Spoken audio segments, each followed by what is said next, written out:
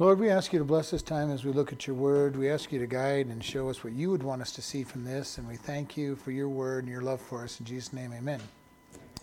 2 Chronicles chapter 3. Starting at verse 1. Then Solomon began to build the house of the Lord at Jerusalem in Mount Moriah, where the Lord appeared unto David his father, in the place that David had prepared in the threshing floor of Onan the Jebusite. And he began to build the temple, began to build in the second day of the second month of the fourth year of his reign. Now these are the things wherein Solomon was instructed for the building of the house of God. The length by the cubits after the first measure was 80 cubits, and the breadth 20 cubits. And the porch that was in front of the house, the length of it was according to the breadth of the house, 20 cubits, and the height was 120 cubits. And he overlaid it within with pure gold. And the greater house he chiseled with fir tree, and which he overlaid with fine gold, and set upon it palm trees and chains. And he garnished the house with precious stones for beauty, and the gold was the gold of Parvan. And he overlaid the house, the beams, the posts, the walls thereof, and the walls and the doors thereof with gold, and graved cherubim on the walls. And he made the most holy house. The length thereof was according to the breadth of the house, 20 cubits, and the breadth thereof was 20 cubits. And he overlaid it with fine gold, amounting to 600 talents. And the weight of the nails was 50 shekels of gold.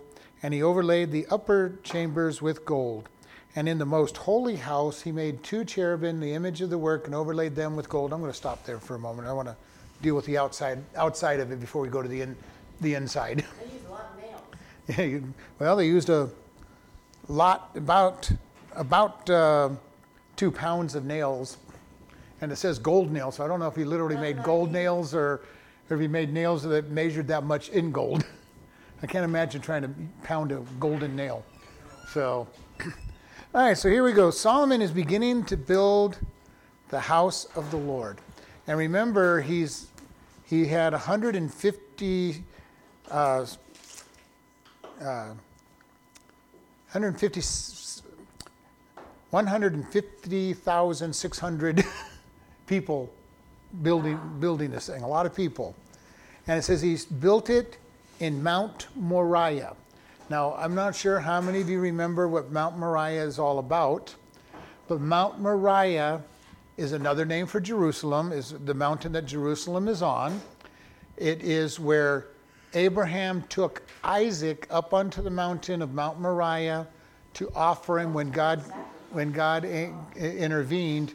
And Mount Moriah is where Mount Calvary is as well, so where Jesus died. So this whole area in Jerusalem is a very important, long history. 2 Chronicles 3. So Mount Moriah, when you see Mount Moriah, it's in Jerusalem. Everything happened there other than the law being given, but grace and mercy all happens at Mount Moriah. All right? Isaac was rescued at the last moment, just as Abraham was ready to plunge the dagger into his son to be sacrificed. Everything happens there is about God's grace. And it was saying that the Lord appeared unto David his father in the place where David had prepared the threshing hold of Ornan the Jebusite. And if you remember that story, that is when in 1 Chronicles 22, when the death angel was going through Israel because of the sin of David to count the people, and David made an offering at the threshing hold of Ornan on Mount Moriah, and they saw the death angel stop, and God said, enough, don't destroy the city. And so David says, okay, this is going to be the place where I'm going to build the temple of God, because mercy came at this point. And this is the beauty of this, God's mercy. Everything about Mount Moriah is about God's mercy, even though some hard things happened there. So what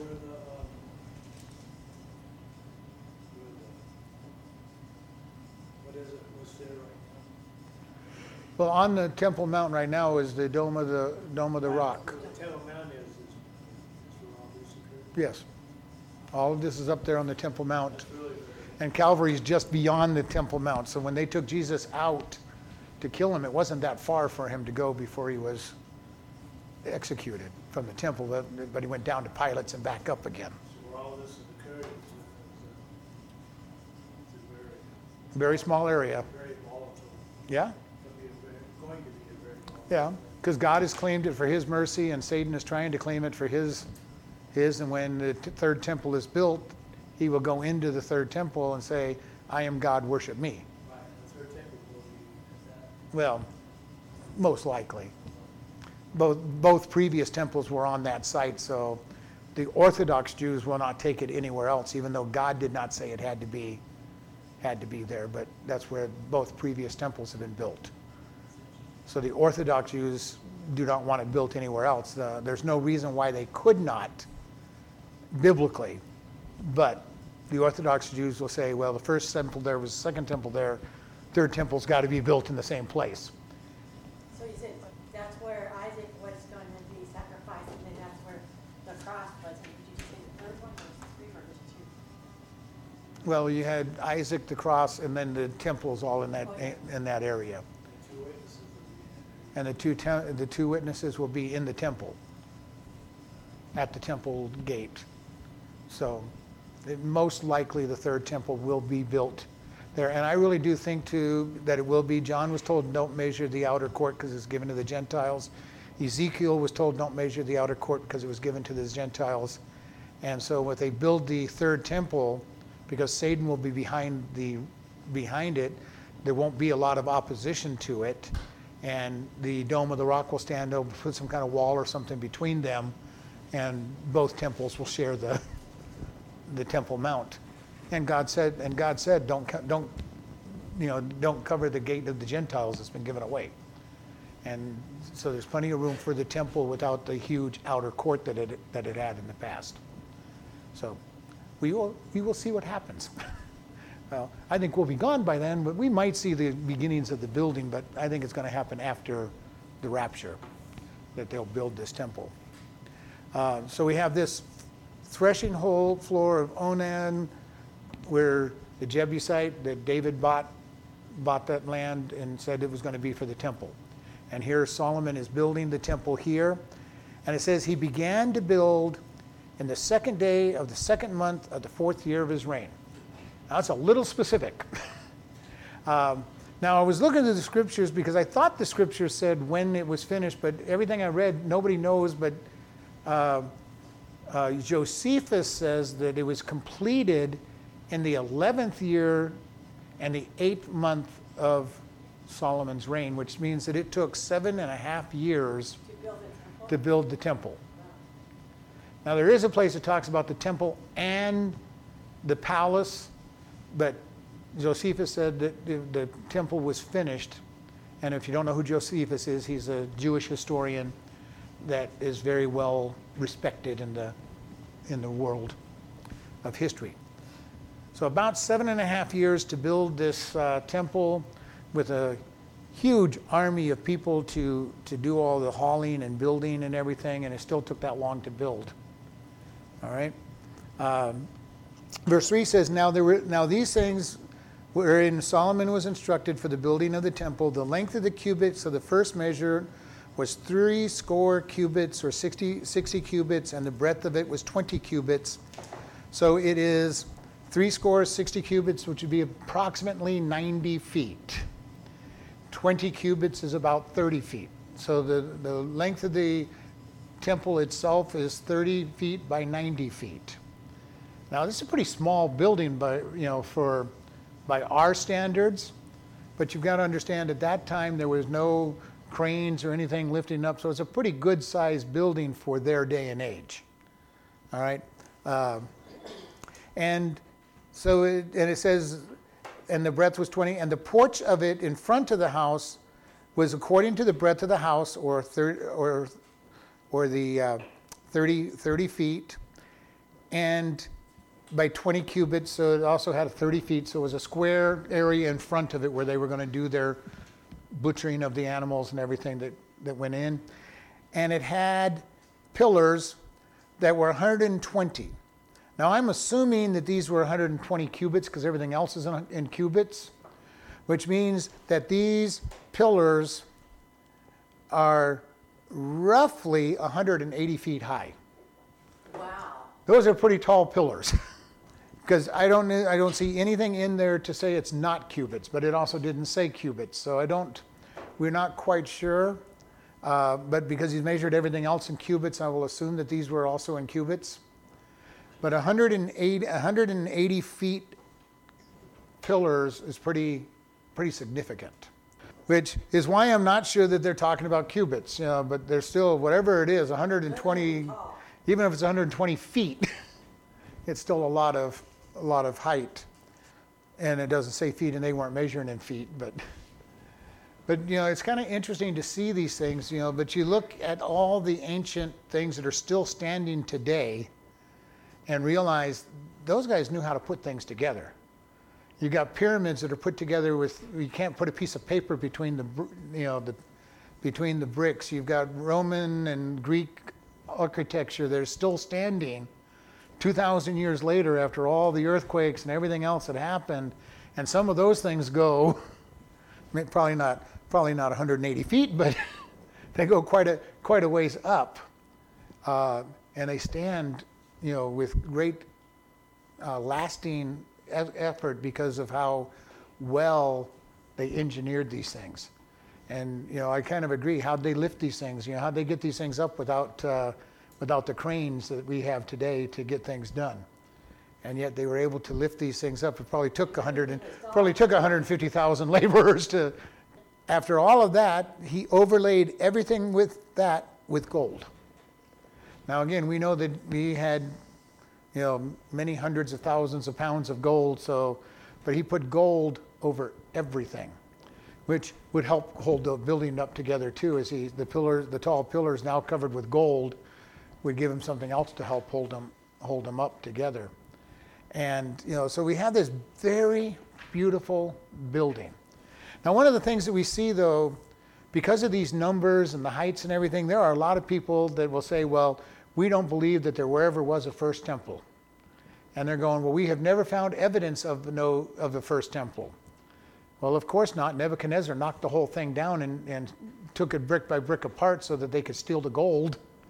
When they melted the gold off of it, it got into the cracks, so they broke down every piece of it. And they did the same thing to the second temple when the Romans destroyed it. The gold melted down into it, and the Romans took it apart piece by piece to get to all the gold that was on it. So we have this whole process going on that says, and the skeptics read these things and say, well, these are too big, they're too much gold, there wasn't enough of this, there wasn't enough of that. So they will tell us none of this ever happened. This is one of the things. The first temple will never be proven that it existed because of the fact that it was totally broken down completely. Now, the second temple we have proof of because the Romans recorded that they destroyed it. The Romans recorded how big it was, and it was a huge, huge thing in history. The first temple, even though they say the only reference to the first temple is in the Bible. I think eventually, if they find the Babylonian records, they'll find Babylonian records about it being destroyed. But I'm not worried about it. I know God said it, so it's true. And I'm going to just accept it. No matter what the smart people tell us about it. They like to tell us that all these things could not happen. They weren't real. Because they read the Bible. And then, they don't believe the Bible. They read the Bible, but they don't believe the Bible. And so you have this very large court. And then it says the greater house in the King James, which refers to the entire temple, the holy place and the holy of holy places. So the greater house, he chiseled or covered, that means to panel. He paneled it with fir trees and overlaid those with gold. So it's not pure gold walls, not even rocks on the inside of it. He actually put inside of it wood paneling of fir and then covered that with gold. And then it says that he set thereupon palm trees and chains. Now this set upon is that he had carved into it. So all over this gold wall was palm trees and chains and decorative growing. Now I have looked into what palm trees mean and everything, and I cannot find anything satisfactory as to what a palm tree, why they engraved palm trees into all of the temple. It was not the original. When you go back to the tabernacle, they embroidered, because everything was curtains for them, cherubim, all of angels. And that makes more sense to me to engrave, angels into it than to engrave palm trees. But they put palm trees into all of this. And it says he garnished the house with precious stones for beauty, and the gold was the gold of Parvarim. Now we have no idea where Parvarim gold is, because this is the only place in the Bible it's used. And I found no reference to it in any of the web pages I searched at, other than the fact that it's only mentioned here. Some people believe that it was the gold of Ophir, but I don't know why they would have switched in this case, because the gold of Ophir came from India, as far as we know. And then most people believe that this came from Arabia. And so they built this, and it says, it's kind of funny, garnished or studded. He stuck gems all over the walls to be decorative. He blinged it. That's a good today's word. He blinged the temple. Put all kinds of, put all that gold on it, and then put jewels on it and carvings on it. And I'm sure the jewels probably lined the engraving and that kind of stuff to make them stand out even better. And we know that he had a whole lot of jewels in First Chronicles, so he had plenty of jewels, and he put them all over the place.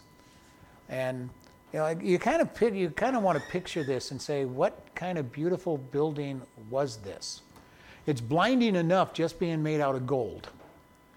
Then he puts gems and jewels all over it to sparkle even more as the sun is moving through.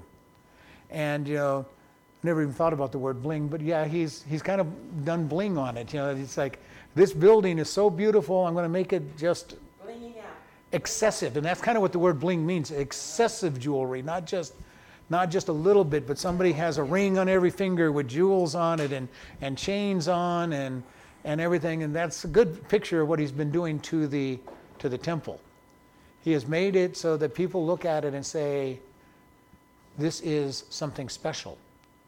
And his whole purpose was, as he said in the previous chapter, he is building the temple for the living God that cannot be contained in a temple. And he goes, this is just a place he's going to visit as we offer sacrifices. This is not his home. And this is a very different attitude than most temples. Most temples say our God lives in this temple. When you created a temple to Dagon, or a temple to Athena, or a temple, it was, you put their idol in it, and they actually dwelt in that temple. And Solomon is saying, no way, this is not God's home. This is just where he has agreed to meet with us when we offer sacrifices. And he understood that. But he still wanted a temple that was as worthy of God visiting as possible. All right? Because he says, in the previous chapter, he said, our God is the God of the universe, whose the world is his footstool. How could we build him a house? There's nothing that can contain him on this world. But he is wanting to build such a beautiful building that says, we want the world to see this and say, this is worthy of the God of the universe. And so his whole purpose is in this, and this was David's purpose. He piled up the silver, piled up the gold, piled up the gems, and saying, we are going to build a house that is not worthy of God, but is going to be something that people are going to look at and say, you have a wonderful God. And in the New Testament, we're told that we are the temple of the Holy Spirit and God. We need to be living lives that present God as that special dwelling place, because he is living in us. We need to be able to present something that says this is God's. And this is what this whole temple was about. This is God's place. And then it says in verse 7, he overlaid the house, the beams, the posts, the walls, the doors, therewith with gold, and engraved cherubim on the walls. So now on the rest of it, he's putting angels. But you note that it says he covered everything with gold. Basically, if there was anything that could be covered with gold, he did. The house, the beams, the posts, the walls, whatever there was, he covered it with gold. How'd you like to be the person that had to shine all that gold all the time? It doesn't tarnish. But it will get dusty and dirty and everything, and it's just a whole building this way. You're right, it's not brass, it's not tarnishing, but there's still some shining that you want to do to your gold and cleaning that you're going to have to do to it. And it would fall to the priest, actually the Levites. The Levites would have to do all that cleaning. But I guess gold would clean easy. It's kind of impervious to a lot of things. All right. Then it says, and he made the most holy house. This is the Holy of Holies. This is the internal part of the tabernacle, of the temple. And he said he made it according to the breadth of the house, 20 cubits, and the breadth thereof was 20 cubits. So the Holy of Holies is 30 feet by 30 feet square. All right. And he overlaid it with fine gold, amounting to 600 talents of gold. Now, 600 talents of gold is approximately 75,000 pounds of gold. 75,000 pounds of gold in his little 30 by 30 foot room. How many talents? Huh? How many talents? I said that it was 600 talents. Just a little bit of gold in that room. So whatever walls he had, I don't know how thick each layer of gold would have been for that, but that was a lot of gold on the inner sanctuary of God. And then it says the weight of the nails was 50 shekels of gold, and he overlaid the upper chambers with gold. So 50 shekels of gold, from what I looked up, was approximately 2 pounds of nails. And apparently gold nails, or enough nails to measure against 2 pounds of gold, one or the other. I can't, like I said earlier, I can't imagine trying to pound a gold nail. It's too soft to pound. So I have a feeling that he measured iron nails against 2 pounds of gold, and I don't know how that would measure out. But who knows? He might have used tacks too to try to decorate. He could have used them for decorative nails. I don't know.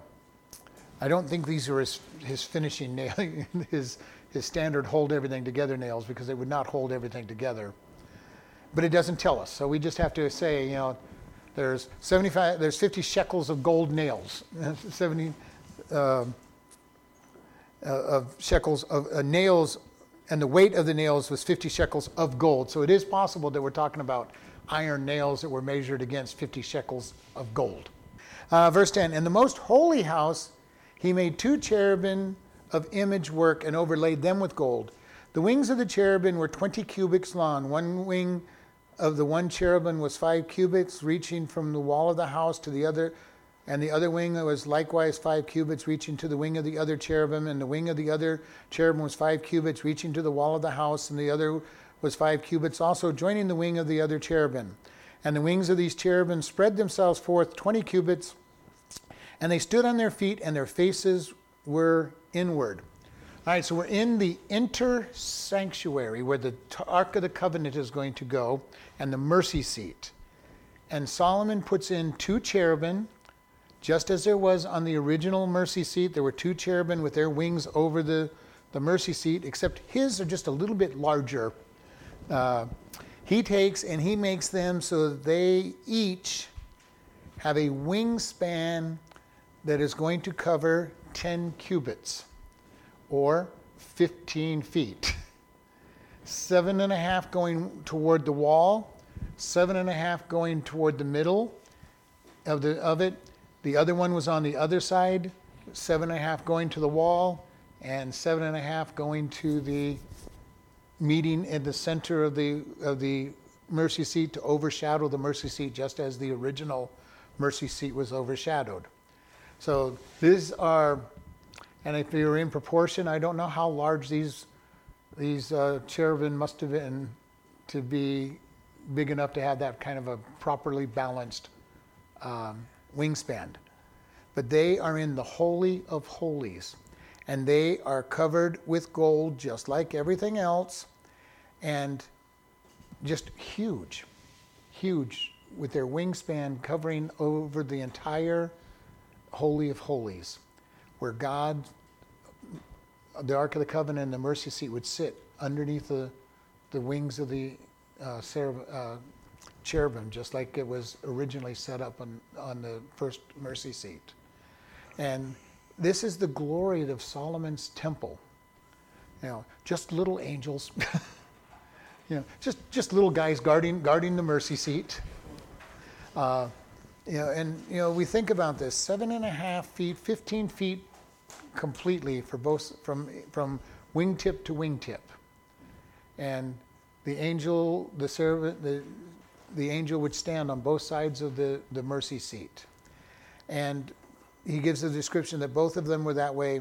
And verse 13 says, "And the wings of these cherubim spread themselves forth 20 cubits, and they stood on their feet, and their faces were inward." Now, if you're reading an NIV and many of the New Modern Standard versions, they say their faces were toward the holy place. I do not believe that's a proper interpretation. When it says inward, I believe they looked down upon the mercy seat, just as this description of the mercy seat in the tabernacle was. Their job is to look upon God's mercy. And this is something for us that is so important. God deals with humans with great mercy. The angels fell from their estate and do not have the chance to be redeemed. Now, did they have a point in time when they were redeemed? I don't know. The Bible doesn't speak to it, but we know that from what the Bible says, they fell. A third of the angels were cast out of heaven, and they have no chance of redemption, at least at this point in time. Humans were created, and God has had redemption in his plan even before he created us. So he knew that. He knew that man was going to fall. Jesus had agreed to be the sacrifice, and it says in the scriptures, he's the lamb slain from the foundation, before the foundation of the world. So God created man, knowing that man was going to sin, and knew that he was going to redeem man, where the angels did not have that redemptive possibility. The angels look upon man, from the demonic side, they look at man with great anger. What are these insignificant creatures that are inhabiting earth that God dies for and is willing to redeem them? The angels in heaven look on and wonder, like, why would he do such a thing? Why would he redeem these, again, insignificant creatures living on that planet? The angels don't know that we are going to be above them when we get to heaven. Well, they've read the Bible. They know now. Now, whether they knew when we were created, I don't know. Some people believe that that is why Satan rebelled, is because man was created to be above the angels, and that he rebelled because of that. I don't know. That's speculation, and I don't know. So the angels must have some level of... They did at one point anyway. Whether they do now or not is another story. I personally believe that they fell before and had their opportunity, and they're stuck in where they're at.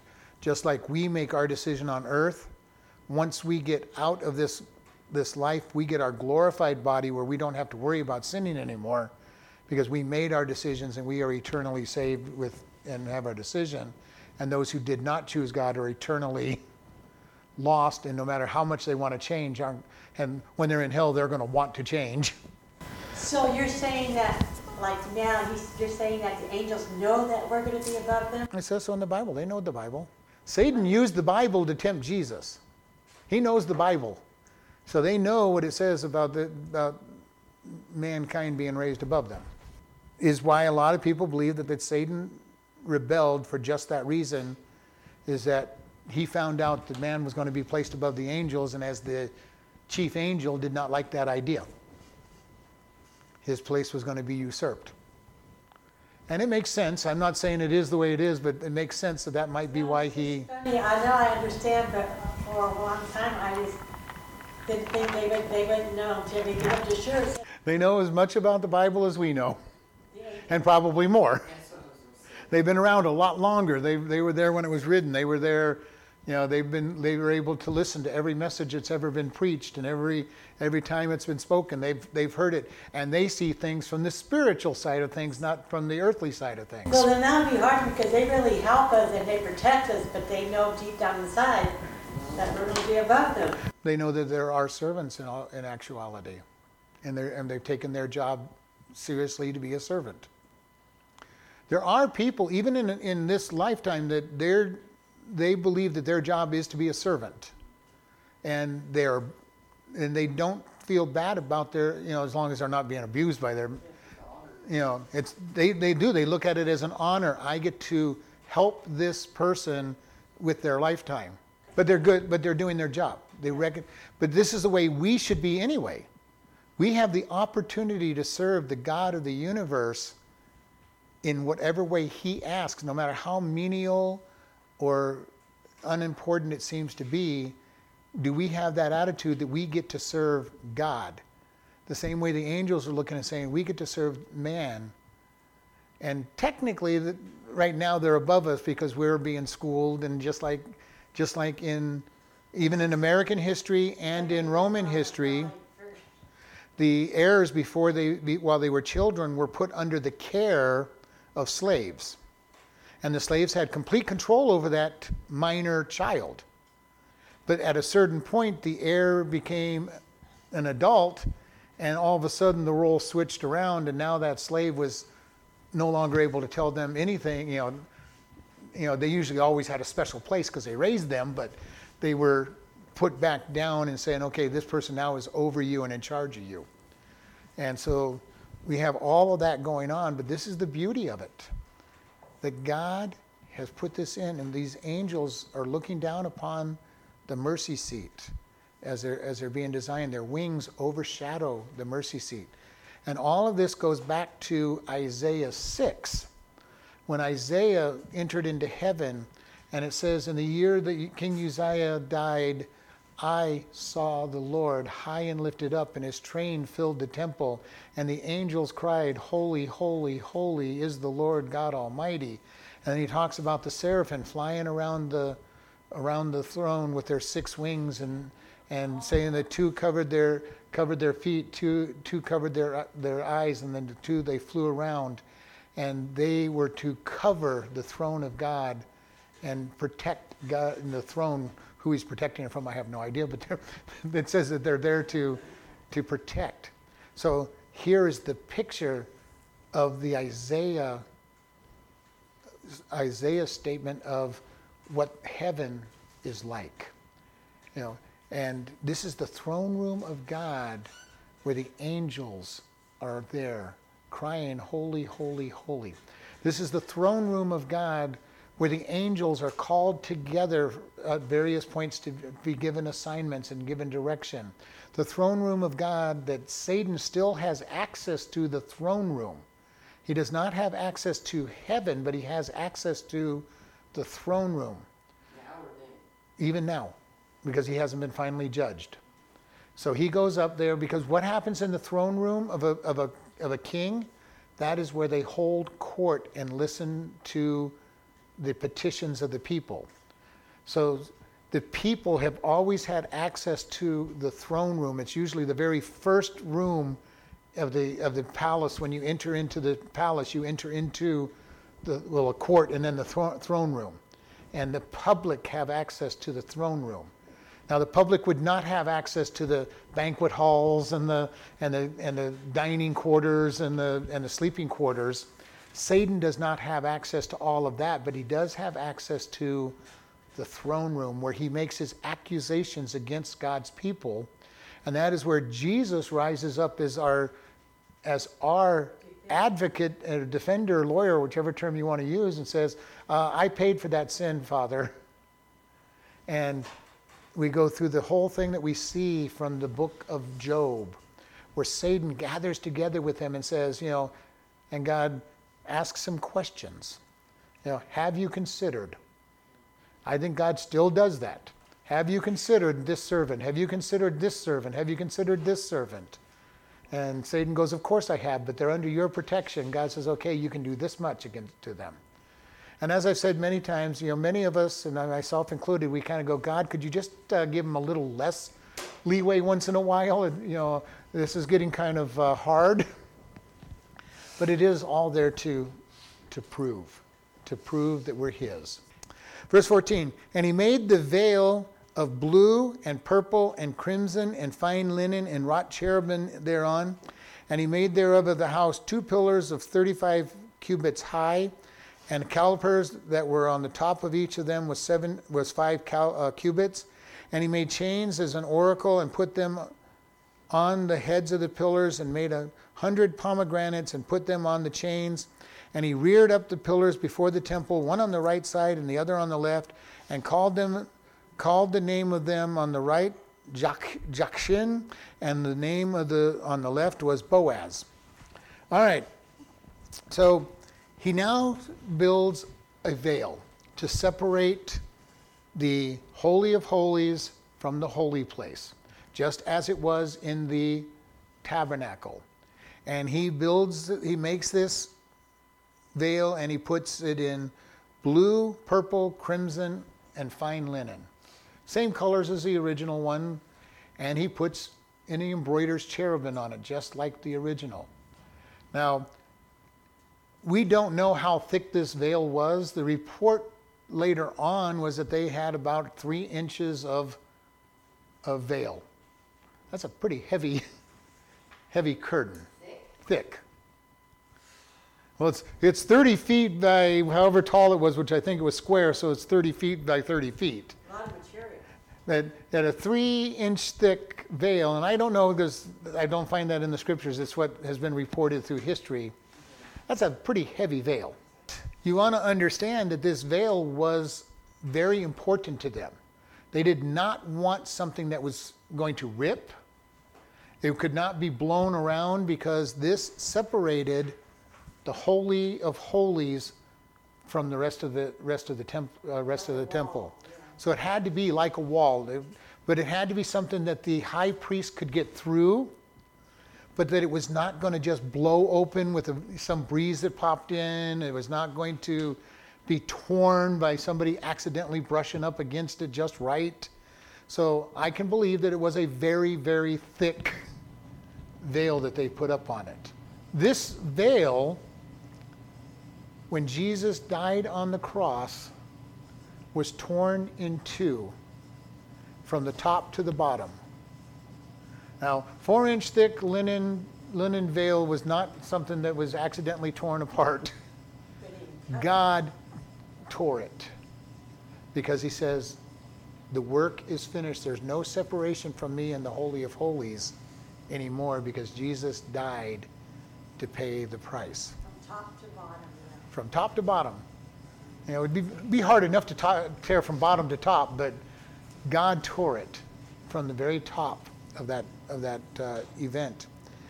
And then they made 2 pillars, 35 cubits, which is 52.5 feet, on either side of the door to the holy place. And he says he put them on there, and then on top of the pillars, he put a capitor, or a top. And the top of this is also another 5 cubits, another 7.5 feet on top of the 52.5 feet. So we've got a 60-foot pillar when you add the cap on it. All right? Huh? Because Well, putting the calf up there, who is going to see the calf at 60 feet up in the air, except for God? And so they put this beautiful cap up there. It's decorative and everything, but 60 feet up is quite a high location on it. And it says on that they put chains, as in the oracle or the Holy of Holies. So they put chains and decorative chains all around the Holy of Holies. On the top of this pillar, they put chains. Whether they were gold chains or carved chains, it doesn't really tell us, but they put a chain up there to make it pretty, to make it look good. And then on that chain, each one of the pillars had 100 golden pomegranates.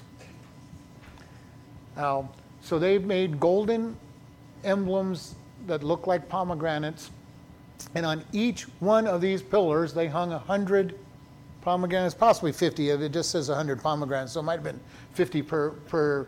But that's still a lot of decorative golden balls hanging off this pillar up there. They should have made grapes that would have been prettier. There would be clusters. Well, then you'd have to have clusters, but they just made huge ball, whatever a pomegranate looks like from that distance. So they're building this huge building, this beautiful building, and he reared up the pillars before the temple on the right hand and on the left, and the name on the right was Jachin, which means he shall establish, or it is strength. He shall Establish. God will establish. The other one is named Boaz, which means fleetness, swiftness. So he will establish on the one side and swiftness on the other. And the priest would walk between these pillars all the time, going in and out. Before the temple. Before the temple, they would go in and out through these pillars, knowing their names, Jachin, and Boaz. Now it's kind of interesting that they named the pillars. Gave them nice names, I guess. Boaz was a pretty famous guy later on. He was the grandfather of David, great-grandfather of David. But this is the beauty that is being presented. God is having a building built for him that people can say, this was built for God. We spared no expense. We've got these beautiful decorative things way up in the air that nobody's ever going to see except for God. Yeah. How many things do we do that we do only for God to see? It's the way we're supposed to be, but how many times do we do things so that people will see and people will be praising? I mean, they were decorating things at 50 feet, 120 feet, and saying, God, these are for you to see. Nobody else is going to see these things because they're so high up, but God sees them. And this was their process as they're going, way up. It's 60 feet up in the air. And you're inside the temple, so nobody's in there with binoculars trying to see the top of that pillar. They would look up and they'd see, what would you see at 60 feet away? Especially if you weren't right there on top of it. You're not only just 60 feet away, you're also at some distance away from that pillar, looking at this ring of balls around the top of that that are actually shaped like pomegranates, and they're on a chain that wraps around the pillar as well. And for human beings, we're looking up there and going, well, 60 feet away? Oh, yeah, they look okay. No desire, and yet it was put up there by Solomon so that God would be able to see it. His whole idea was this was being built to please God. And this is why everything about it was set up to say, God, we want to honor you.